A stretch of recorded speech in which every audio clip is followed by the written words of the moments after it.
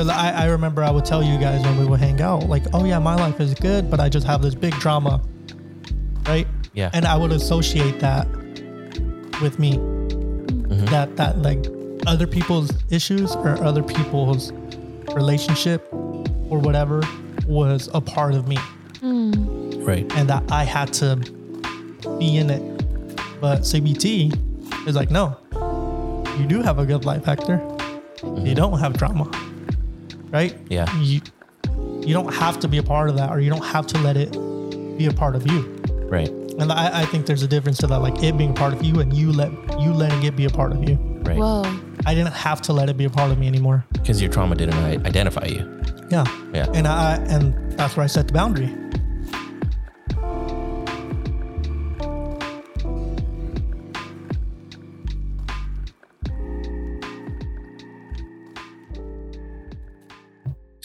What is up, everybody?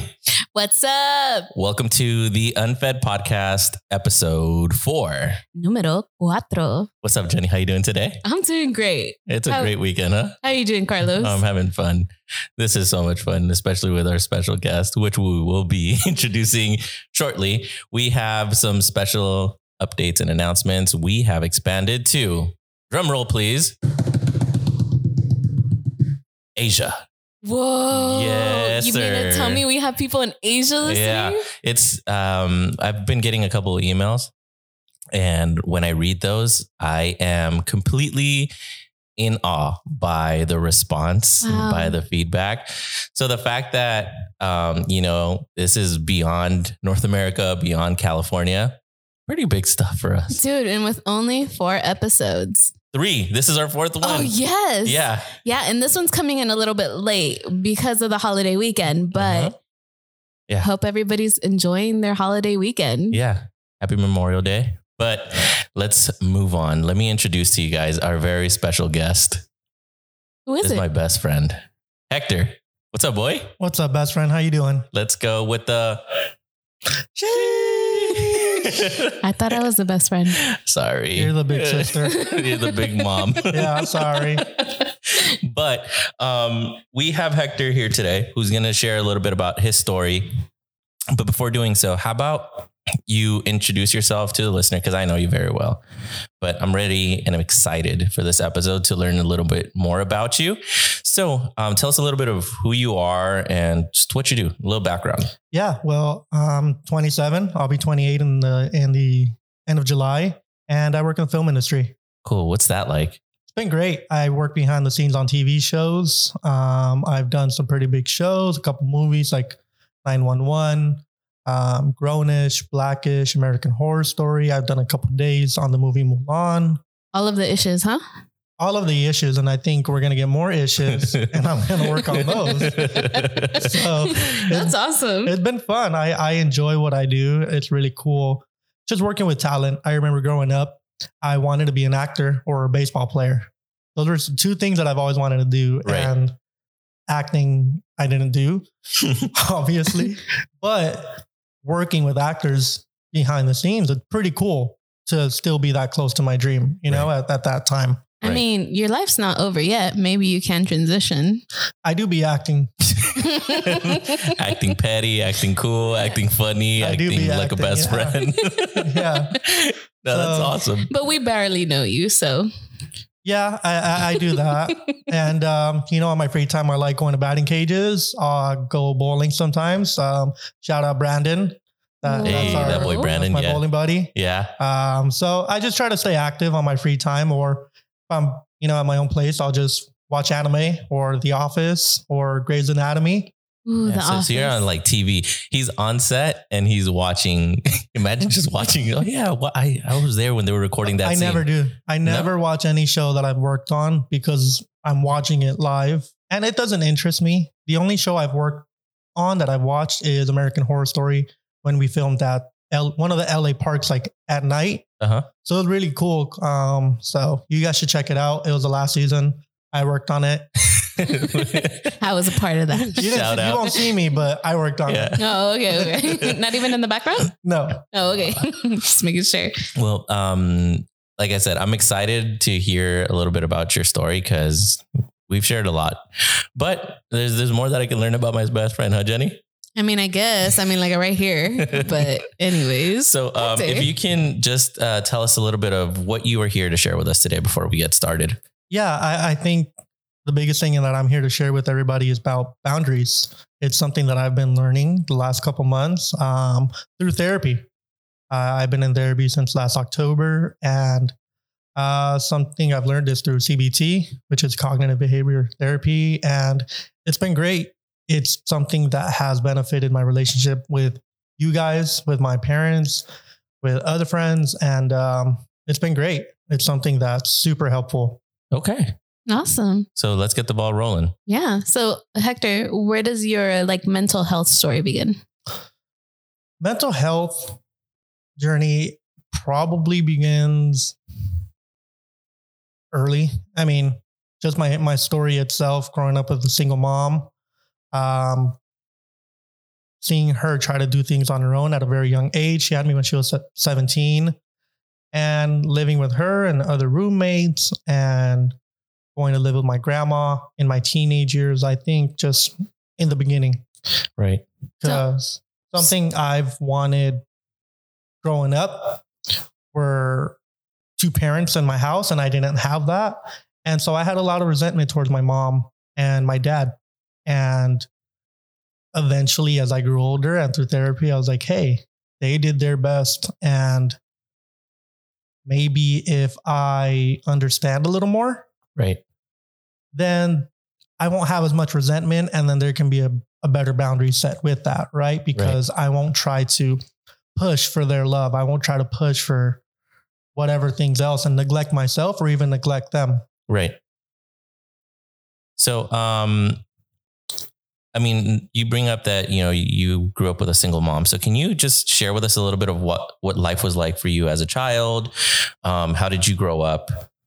Yeah. So again, growing up with a single mom at 17, I remember that, again, I wanted a mom and a dad and siblings at home, and I didn't have that for a really long time. I have a stepsister on my dad's side who I knew for a couple of years, and I have my little brother on my mom's side now. But for a long time, it was just me. And I remember my mom's boyfriend at the time and her and we moved to New York, and we lived there for a couple of years, and we came back and still stuck together. And that was probably the closest at the time that I had to two parents and siblings. Right. And it was great. He had gotten me into baseball. He got me into sports. I remember he took me to Laker games and Clipper games. And he was someone super crucial to my childhood and even now. Right. Because I'm into sports now, and it was because of him, you know? Mm-hmm. And so that was a big part of my life. And he eventually left to go move to Houston. He had his own daughter, and he wanted to provide for her. And I had no ill feelings towards him. At what age did that happen? 8 or 9. 8 or 9. Pretty young. So you were young. I was and young. When was it when your dad, did he walk out on you guys? They were young, 17 and 22. Right. I think they just didn't know how to be together or want to be together. There's a kid in the picture now, and it's tough, right? Yeah, I mean. So it was just kind of like a split between it was just a split. And I remember I would go visit him on the weekends sometimes, but I mean, I had resentments towards him already, right? Because I had thought he was the reason I didn't have a family at home. Right. So that was something that was hard for me to visit him on the weekends and to want to talk to him. #relatable. #relatable. And I had the guy, Jason, my mom's boyfriend at the time, and he left to Houston. And that's when things really got tough for me. Because so question, just so that I can follow too and the listeners can follow. So your parents separated at birth. Oh, at birth. So you didn't really like technically grow up with your dad? No. Oh, okay. Got it. That makes sense. Yeah. I would only visit him on the weekends. Got it. Starting at like probably 8. Oh, so this is while he was like right prior to you guys moving to New York? Yeah. Interesting. Yeah.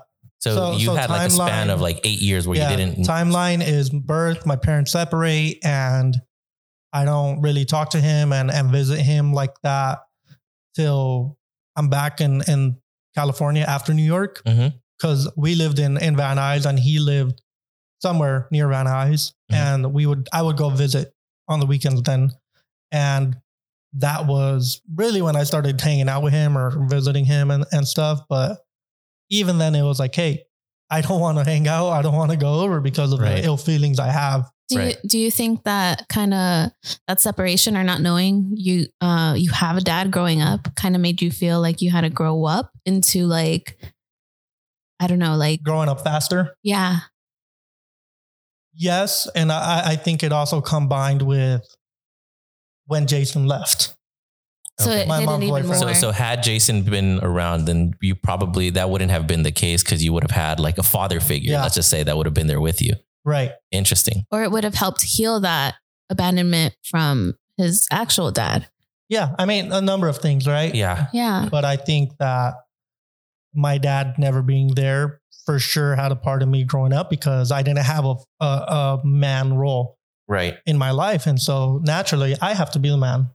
Yeah. Even at that young of age. And then come Jason leaving, my mom got to a point where she only knew work and she would work at night.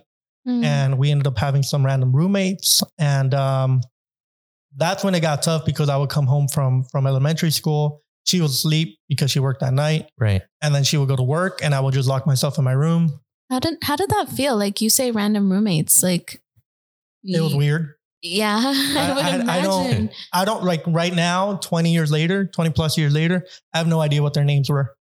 Interesting. Dude. No idea. And like, so to clarify, did your home actually feel like a home? Because you're saying that you had random roommates and for like an 8, 9-year-old or 10-year-old or whatever age you were at, like, did you feel comfortable in your own home?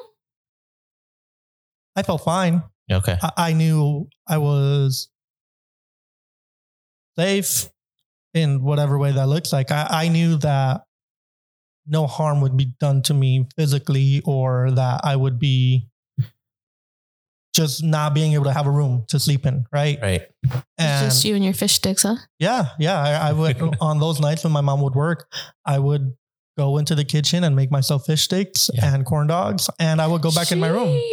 Yeah. And it's funny because that's to this day. Yeah. That's Hector, like fish stick and corn dogs. I have fish sticks in my freezer right now. I'm gonna have some after. Yeah, that's Hector. Since I met him, he's just like, oh, fish sticks and corn dogs.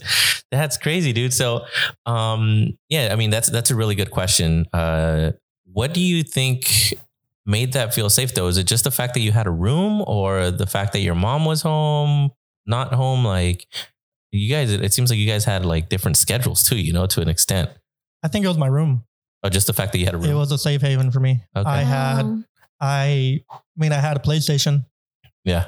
And I would play PlayStation. Sony. Yeah. And I would play my Xbox and I would eat fish sticks. Like it wasn't. But low key, that sounds like a normal. I wasn't a complicated child. Yeah. Yeah.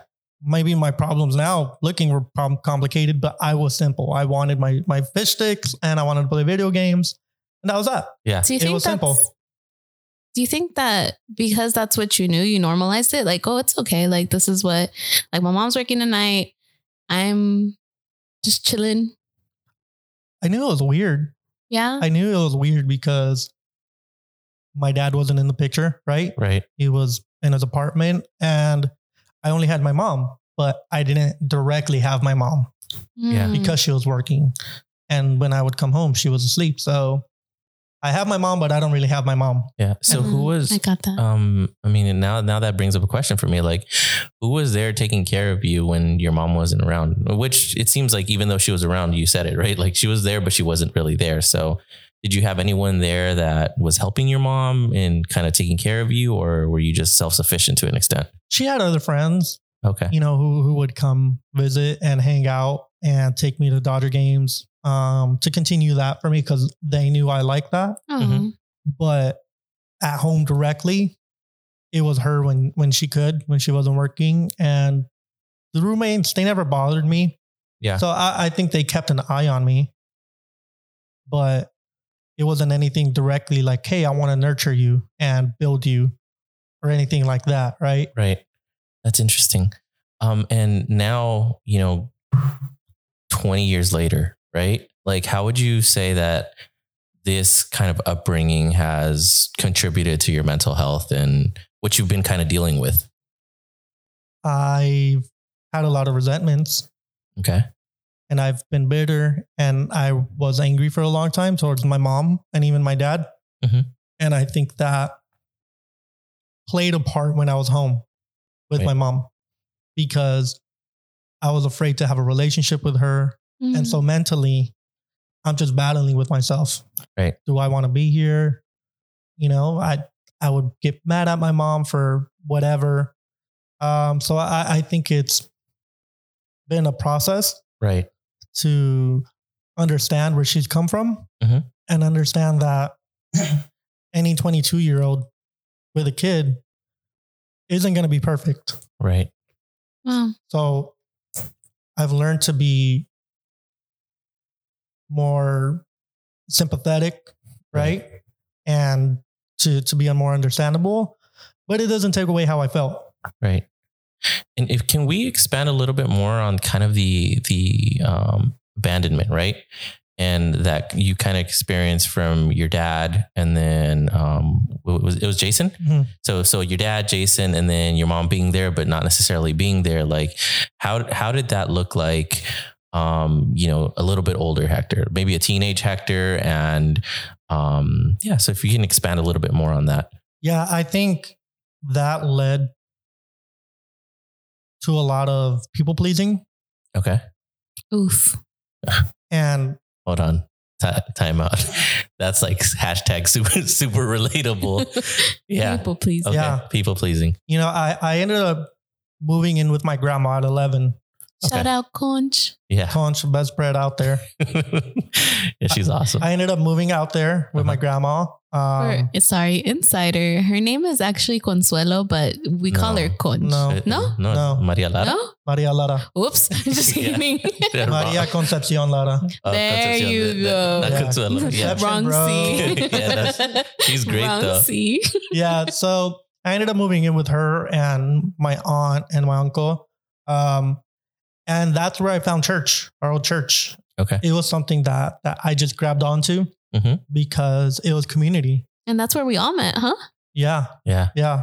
It was family for me. Right. And it was something big for me, right? Because I had grown up wanting a family. I wanted siblings. And at the time, my little brother wasn't born yet. And I had found that with church. And so I grabbed onto it and I held on to it with everything. But I think that... Oh, whoa. So this whole time you were like a single kid? Yes. Like it was just you and your mom? Yes. Oh. Not until I was 17, 12 years ago. Bro, that's a long 16, time. Yeah. So Yeah. you went from birth to 17, not having AJ or any really sibling in your household. Yes. Okay. Because even my dad has his own daughter on his side, but they moved to Utah. Yeah. So it was just a weird dynamic. But AJ, a direct sibling, wasn't 12 years ago. Right. But with church, it was something I held on to. And it was something that kept me going in my teenage years.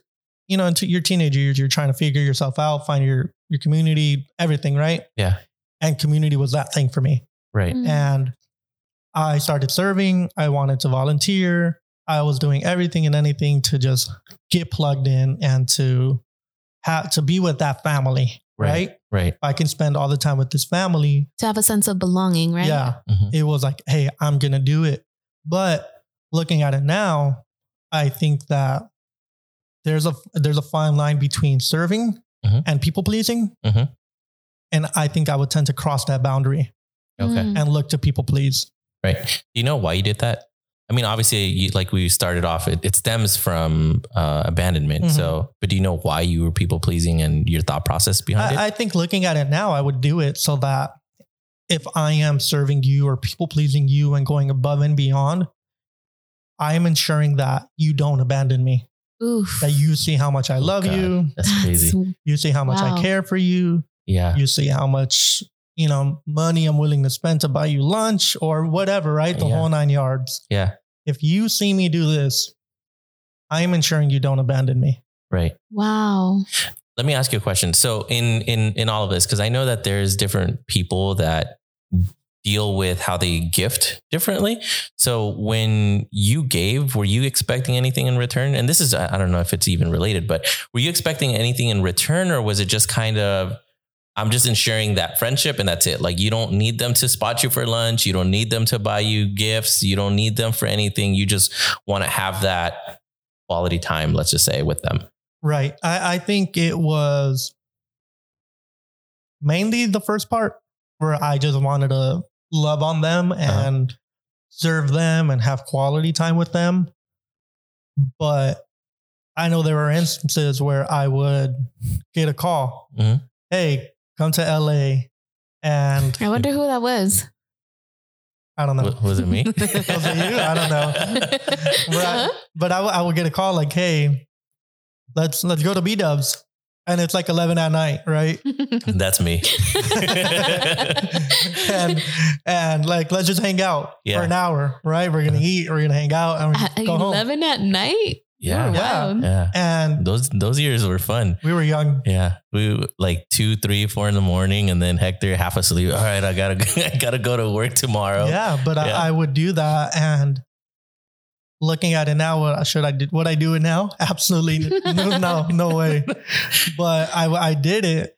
And I think I did it because, hey, I'm going to be with my friends. I'm going to be with Carlos and Josie and Carolyn and that family who has adopted me, right, and who has been that family for me that I've always longed for, right? With siblings and parents. And that's your family, right, Carlos? Yeah, it's my family. That's his family, yeah. Your family too, Jenny. I mean, by extension. Yeah. Only through marriage. Yes. But I would say, hey, if I'm going to go drive to LA to spend an hour with my friends, they're going to see how much I love them. And I'm just ensuring they don't abandon me. Right. You know? And do I know, like now, I know you guys wouldn't do that just out of the blue, right? I mean, I guess. but it's because I understand your love languages now, right? Yeah. Like for you guys, it's quality time. So when I go over to the house and we're just hanging out, I don't need to buy you lunch. I have to clarify that my love language is pizza. Mine too. Bro, that's why we get along. Come on. But I know I don't have to go to B-Dubs an hour away for you. Yeah. I know you're going to still love me anyways. Yeah. You know? Yeah. And it's funny because when I look back at those years, and just thinking like with my family and my dad and my mom and how they legit adopted you, like, hey, Hector, if you wanted to sleep over, you knew that you could sleep over. I have an elephant. Explain the elephant because I need to know what's going on there. So my dad's favorite animal is an elephant. Like he loves horses and he loves elephants. And there was this time that he was at some swap meets or in downtown LA, and he bought some like elephant keychains. And he gave me one. He gave my sisters one. He gave my mom. He had one for himself, and he was also just like, basically one for the whole family. Yeah, and I think he gave one. He gave one to Titi, which is Carolyn's, my sister's husband, and then he gave one to Hector.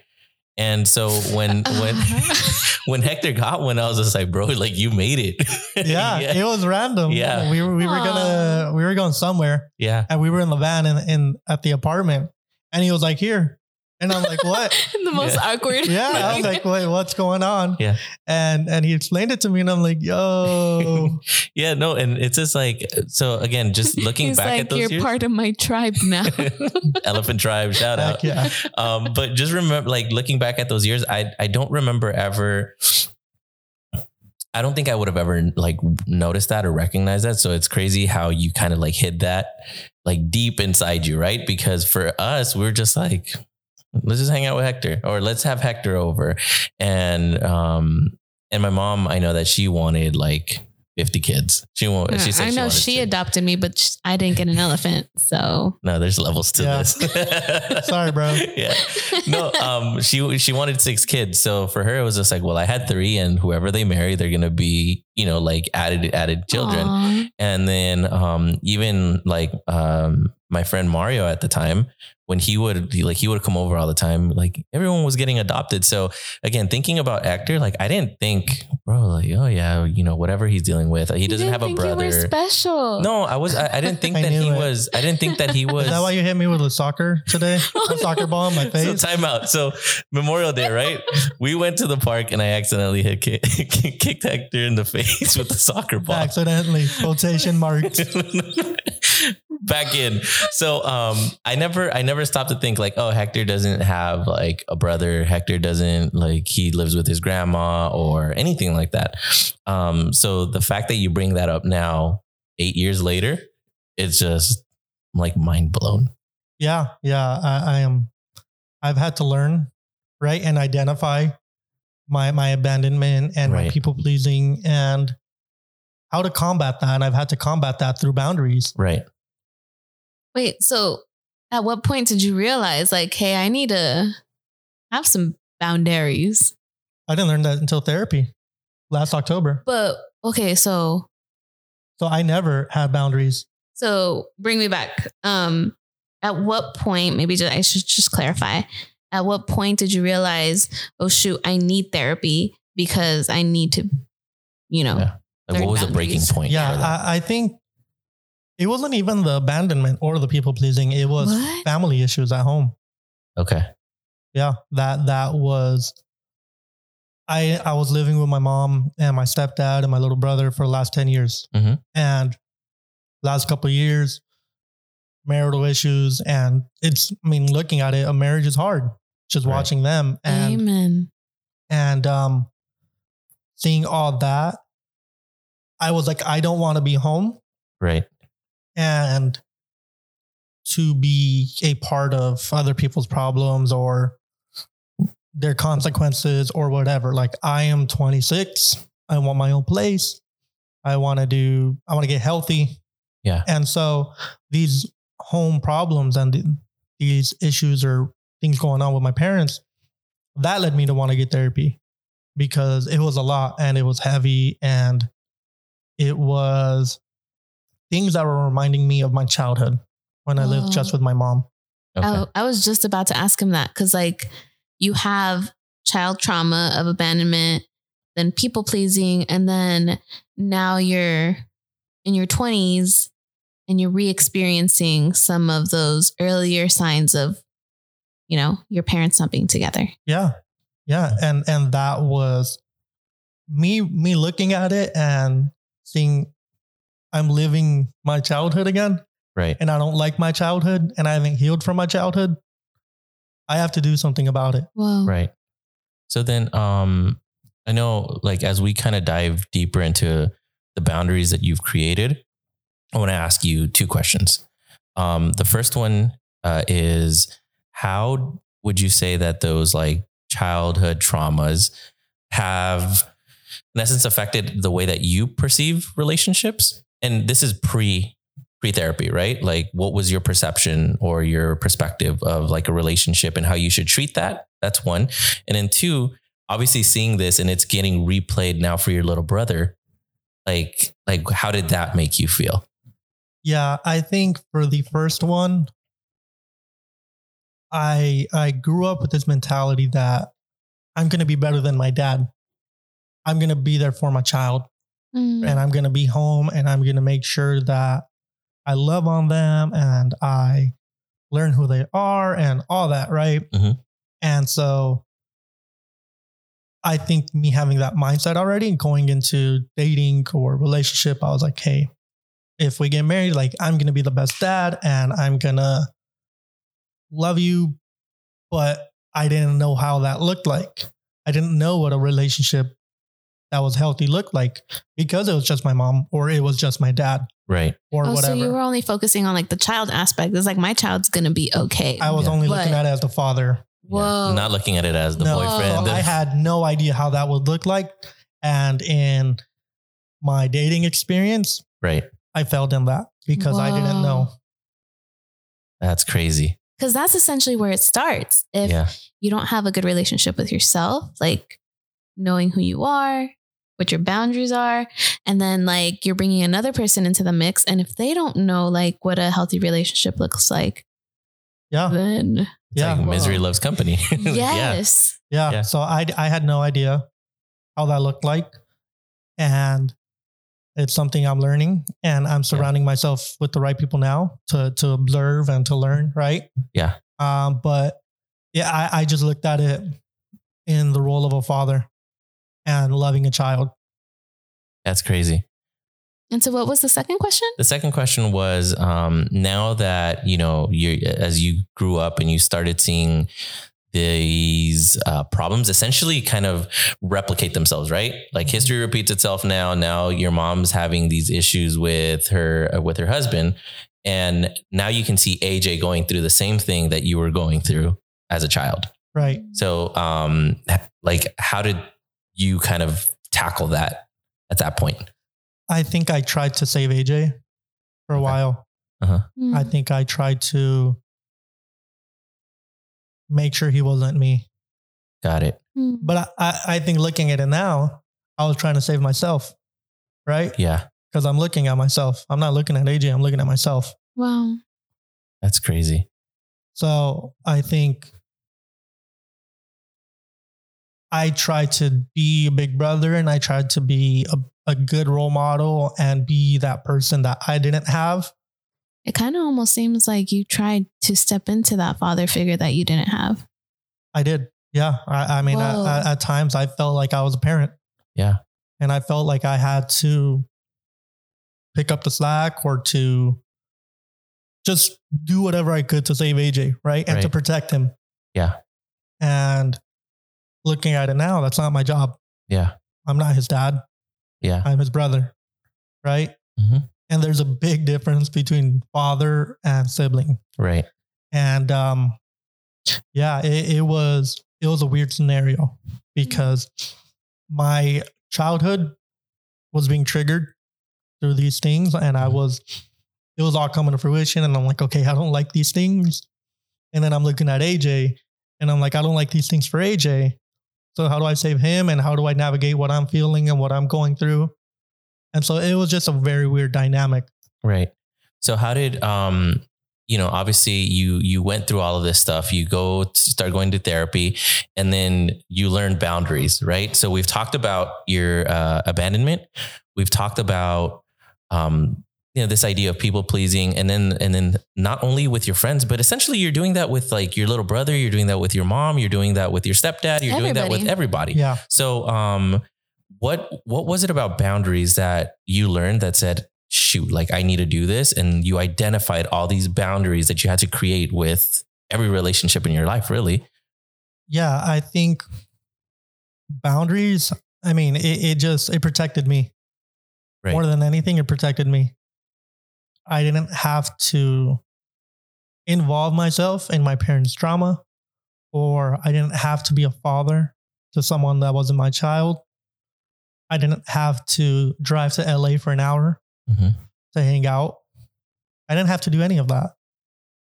It protected me, and I was able to say, hey, you know what? I can still love them and still say no. Wow. Right. That's good. Yeah. And it wasn't easy, because sometimes I had to tell my mom, hey, this is a boundary. I can't pick up AJ on X days, or I can't do X, Y, and Z for you. This is all I can offer. And that's that.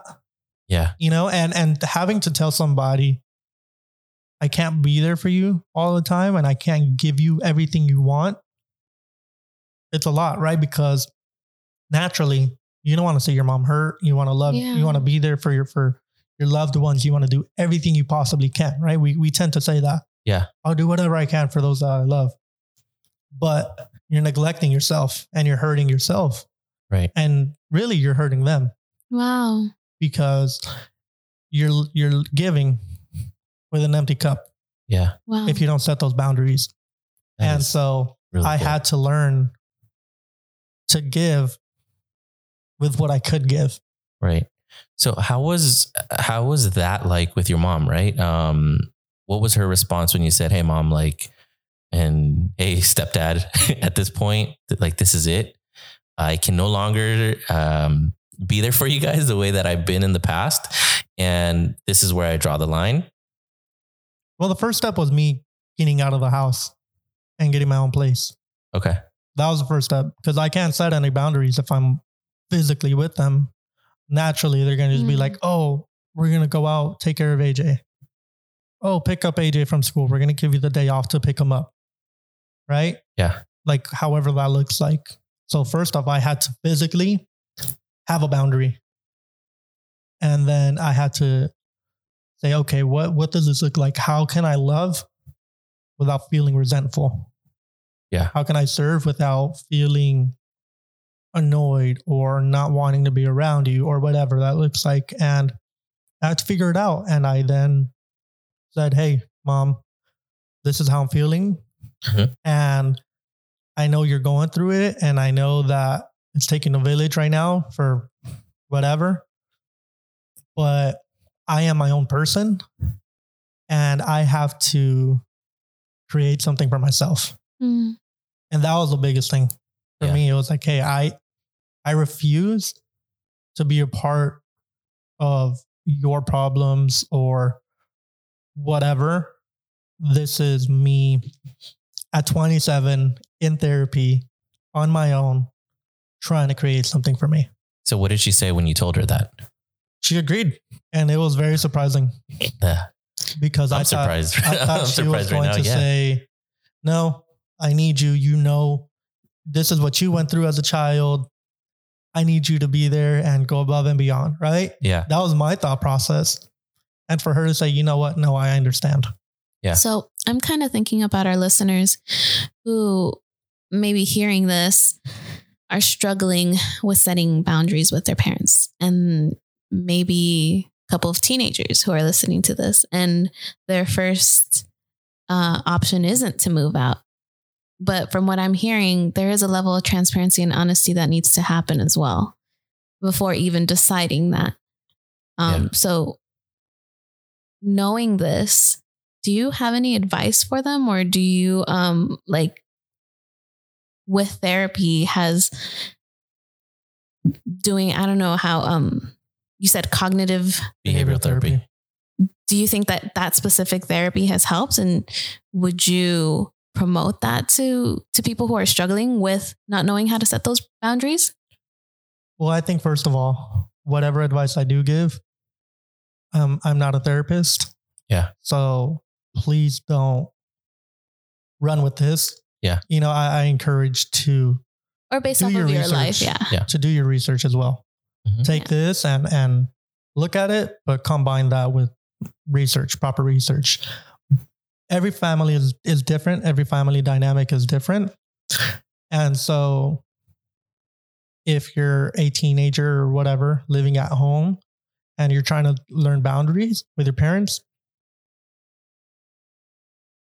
it's a different dynamic, because if you don't have a good relationship with your parents already, I don't have the advice for that. But if you do have a good relationship with your parents, I would encourage having a one-on-one and saying, hey, this is where I'm feeling. This is how I feel. And this is where I'm at. Mm-hmm. This is what I've been going through, and being transparent and being vulnerable about whatever you can identify as your feelings. Right. You know, and just expressing that and letting them walk with you in that, I think that is key. Will give the opportunity to create that boundary. Yeah. Because if they don't understand how you feel, they won't know how to help you. Yeah. And I would say just even as Hector's best friend, right? There's been instances where, you know, like there hasn't been communication in however he's feeling that day. And it's led me to, Hector's always very responsive. Like I'm the one that leaves Hector hanging sometimes because I'm just like busy at work or whatever it may be. And when I'm just like, hey bro, what you doing? And then, are you going to come over? Yeah, I'm gonna go over. All right, cool. Yo, where you at? You coming? Food's getting cold. And it's like, there's no response. And then the next day I just wasn't feeling well. You know, and it's something like, again, so key. And Hector's obviously got improved a lot in those areas and communicating when he's not feeling well. It's just like, hey, I'm just not feeling like going out today. Cool. And then we just go with it. But I do think that communication is very important. And like you said, I think the key thing is whatever the dynamic is with the family, whatever the relationship, or whether you have a healthy relationship with your mom and dad or with your brother and sister and, or not. Because if you don't, then it makes it so much more difficult. Like I can imagine, a bitter dad or a bitter mom with, an angry child, and you go in and you say, hey mom, I need my space. For what? Well, something that I've learned, and this is just through my marriage, is like we tend to get frustrated because we don't know how to express or explain what we're going through. And we're assuming that the other person will pick up on that emotion. Yeah. So I stress this because maybe you're at that point where you don't know how to communicate those things. Yeah. And I'm wondering, has your therapist taught you how to put that into practice, how to better communicate, or have they like suggested like journaling or like just being more honest with people or I don't know, explain. Yeah. I one thing she did in walking with me in forgiving my parents and just working through that and navigating through that and my childhood was writing down everything I ever felt. All the negative, positive, everything. Mm-hmm. Write it down and then crumble it up and throw it away. And then write another one where you're acknowledging some of their faults and the mistakes, but also the positive. So positive, negative, positive. And then in due time, whenever you're ready, read that to your mom or read that to your dad or your stepdad or whomever. Right? Oh, wow. I haven't done that yet. I'm still working through that. That's the next step for me. But it was me identifying how I felt, first of all, and what triggered that. And through that, having to literally communicate how I feel. I have a question. Why would your therapist have you crumble what you wrote away? I guess as a sign of letting go. This is like symbolic. Symbolic of the. Yeah. Got it. Okay. Yeah. And so me learning boundaries and establishing that with my stepdad and my mom and friends and myself, I've had to literally verbally communicate that. Because if I don't verbally communicate it, they're not going to know, right? Yeah. It's impossible, like you were saying, to pick up what I'm laying down. I have to communicate, and I have to communicate it effectively. Moment of transparency. Have you written anything about us? No, I don't need to. I don't. That's, you guys are good. Yeah. Love you. So say it back. I love you. She needs validation. Yes. Boundaries, Jenny. Yes. My bad. And so I've had to the biggest thing is communication. Right. Communicate how I feel and communicate what I can give and what I can't give. And beyond that, trust that they're going to respect my boundary. Mm-hmm. And when they question why I'm setting that boundary, because it protects me. Yeah. I don't have to give a reason, but if you want a reason, just protect myself. It's to protect this relationship. Yeah.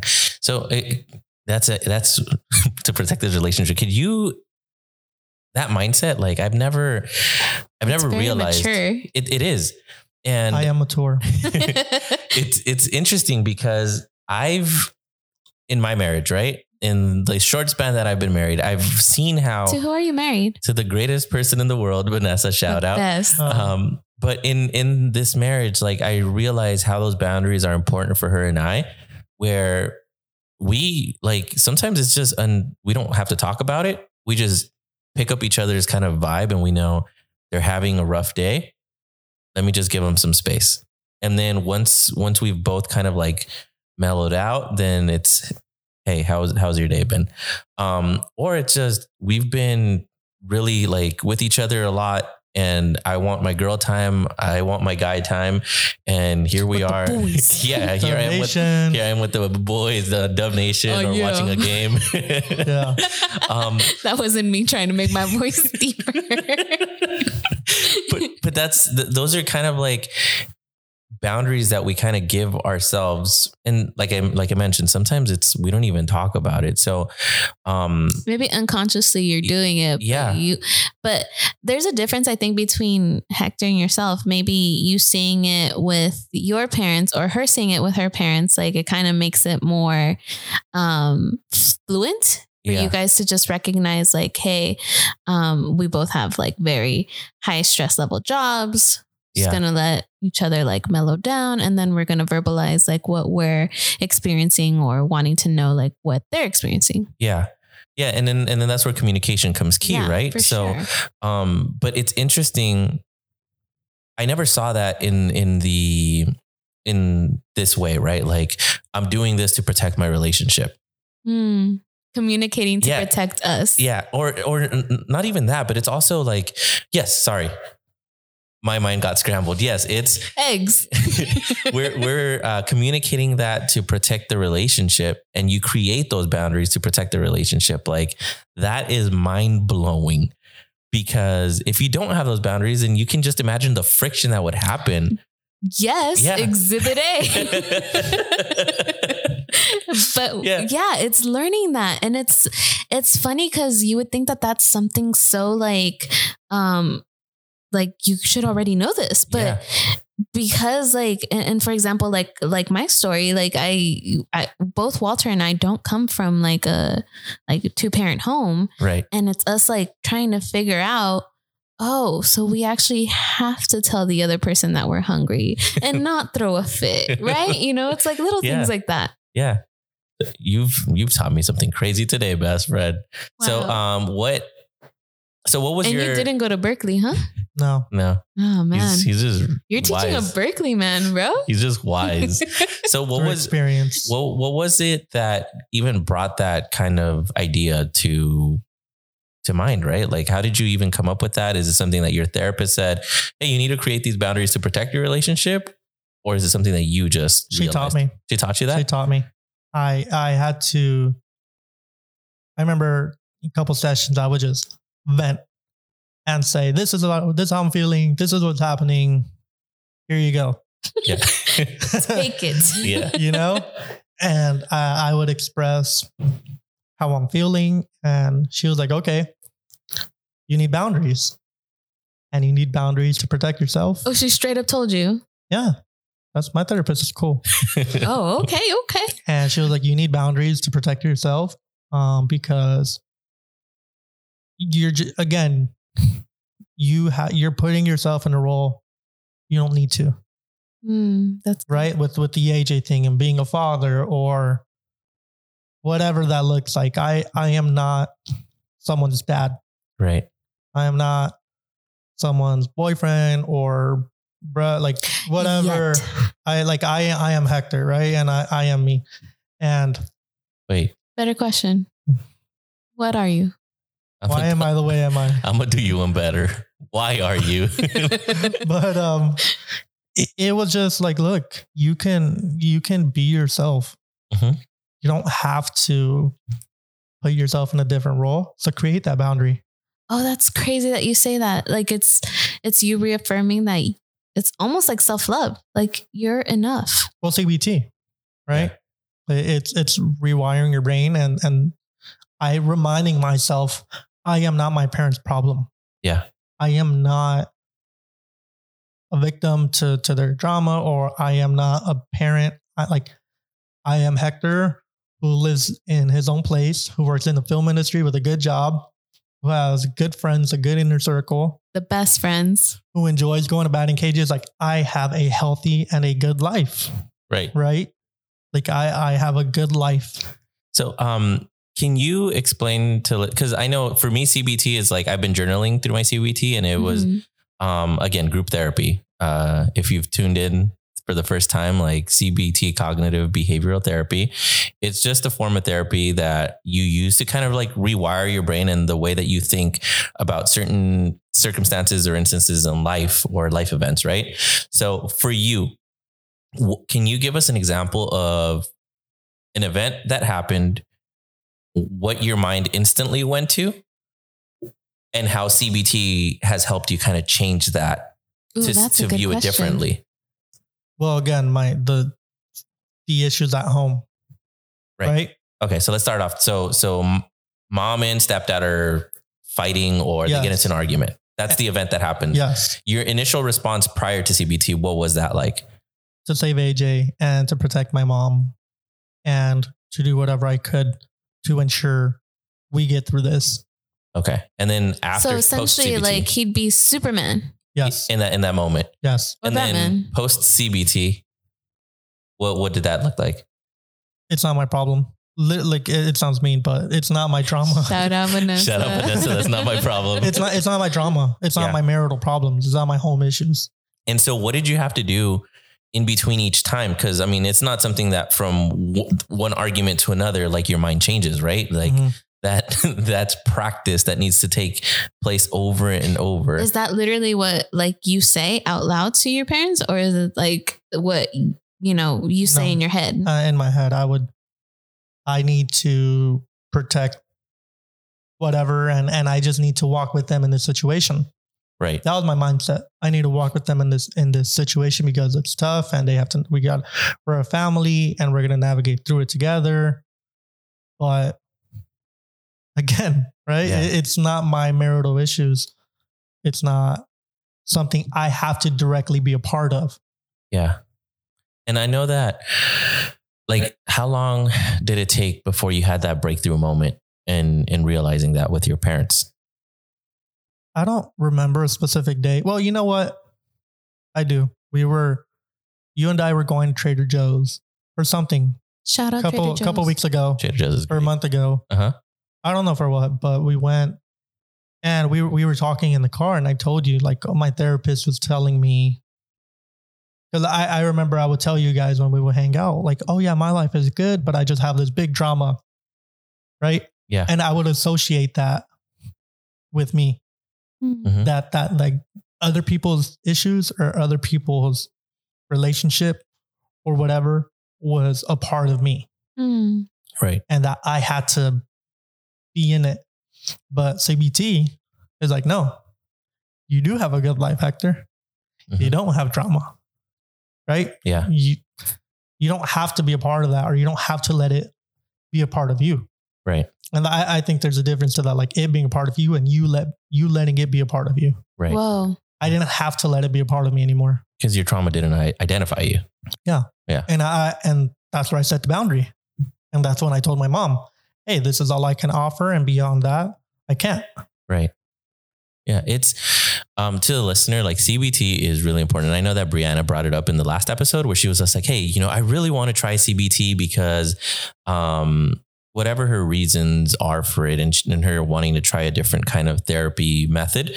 For me, it's been a lifesaver because when I thought that I was losing my mind or losing control of my mind and it was just wandering, I had to reel myself in and say, hey, you're not going crazy. Mm. And so every time that I felt my mind was like shifting, I'm like, you're not going crazy. And repeating that to myself in certain moments where the brain fog was just really heavy or, whatever the situation was, is just reminding myself, hey, this is just the effect of whatever. Mm. You might be just a little bit overstressed. You might be whatever. And when it like my anxiety manifested itself physically, then, CBT came in to rescue. And now it's just like, it changes the way that I view things because whenever I do feel like I'm losing my mind, instantly I tell myself, this is just your anxiety. It'll be over by tomorrow or in the next day or two. Deal with it for 3 days and then you're going to be fine. Mm. And every time it just gets better and better and better. It saved me. Yeah. Wow. I don't have to think that I'm never going to be more than my childhood. Yeah. I've taught myself through CBT that I can be more and that I can create something healthy for me. Right. And that I can have a good life. I can have healthy friendships and a healthy relationship with someone else and with myself and with family through boundaries. It's literally helped me in every possible way. Right. That's awesome, man. I'm really proud of you. I mean, I know that like boundaries was something. We're really proud of you. Yes, we are. Yes. As a mom and as a best friend. As a friend and as a best friend. Yeah. Wow. No, I think that, knowing Hector before everything, like I would have never imagined. Dude, you're a completely new person. Yeah. Like you're glowing, friend. I am glowing. It's my skincare routine. Wow. Boundaries. Yeah, no. And I think that these boundaries, like it's so important because if there's a listener out there that has gone through a similar situation with abandonment and then kind of responding to the abandonment in the exact same way by people pleasing, by giving their everything, not acting as the abandoner, but the abandonee, right? Then they can really benefit from the fact that I need to create these boundaries. I need to realize that I am not identified by my trauma, that I can communicate like with my friends, family, my loved ones, and just say, hey, I'm not feeling that great right now. This is where I draw the line. Please don't go like through that line. And then we can continue to vibe together. Right. Cause again, like you said, it's so important. And I think it's important to note too, before setting those boundaries, seeking professional help, because if you're in this cycle of like, I don't know, trauma or not having a healthy mental state, you need a professional. And let this be an encouragement that, hey, your next step is to seek help. Yeah, 100%.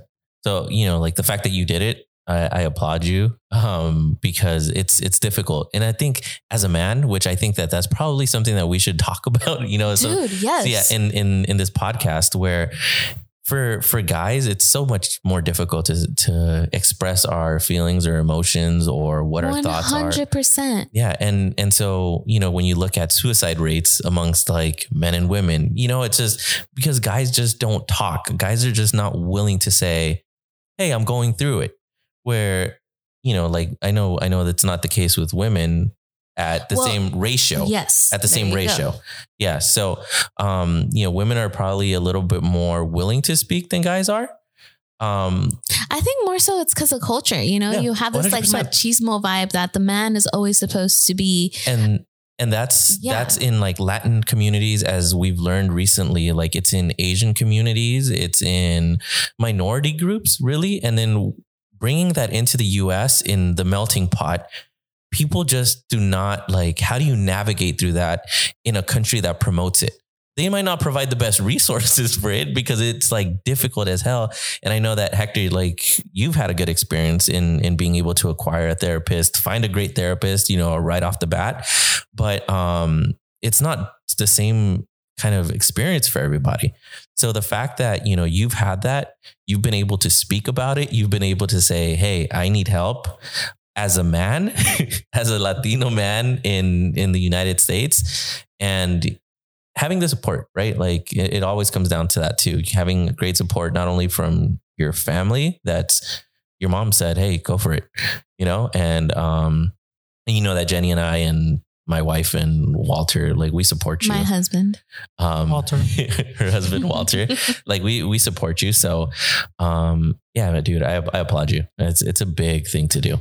Thank you. Yeah. I would encourage everybody to pursue therapy in whatever form that looks like for you. I know financially not everybody can afford it.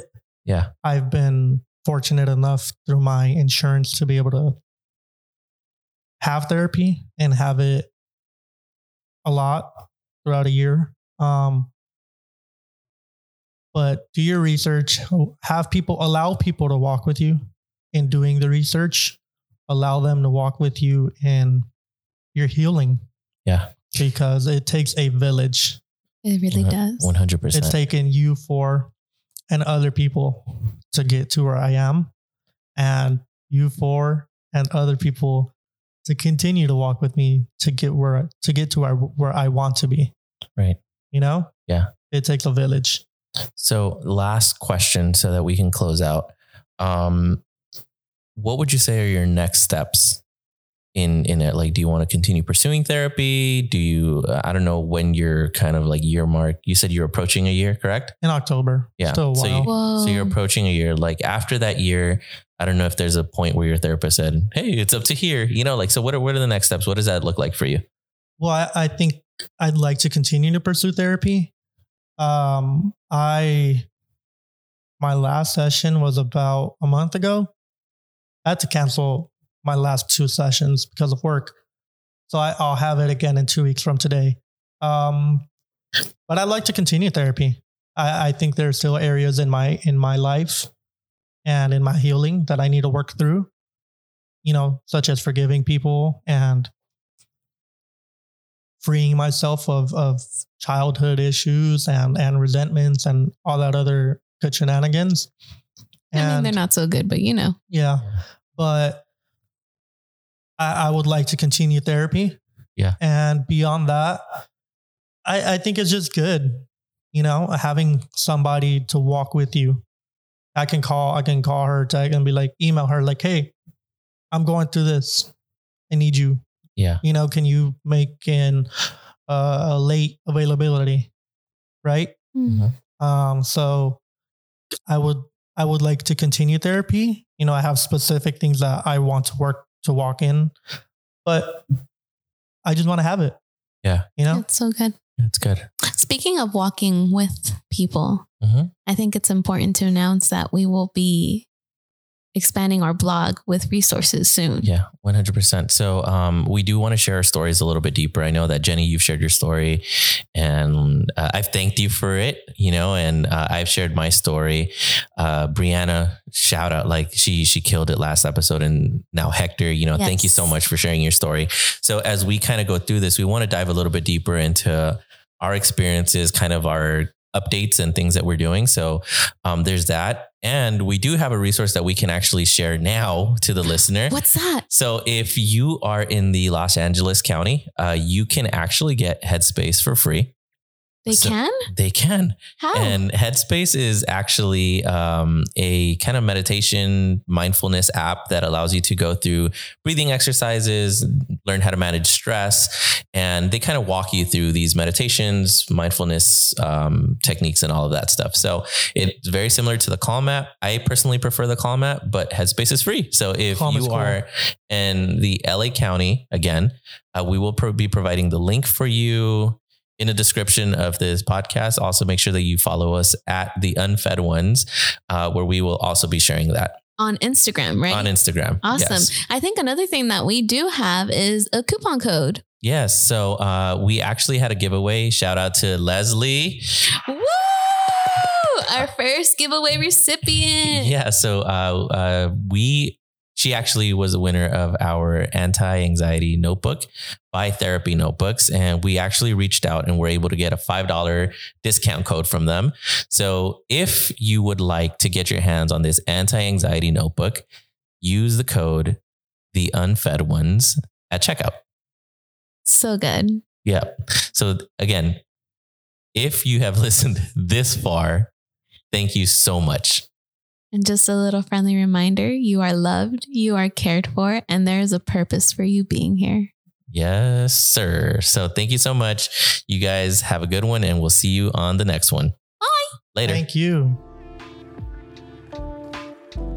If you're thinking about suicide, are worried about a friend or a loved one, or would like emotional support, please contact the National Suicide Prevention Lifeline at 1-800-273-8255 or visit them at www.suicidepreventionlifeline.org.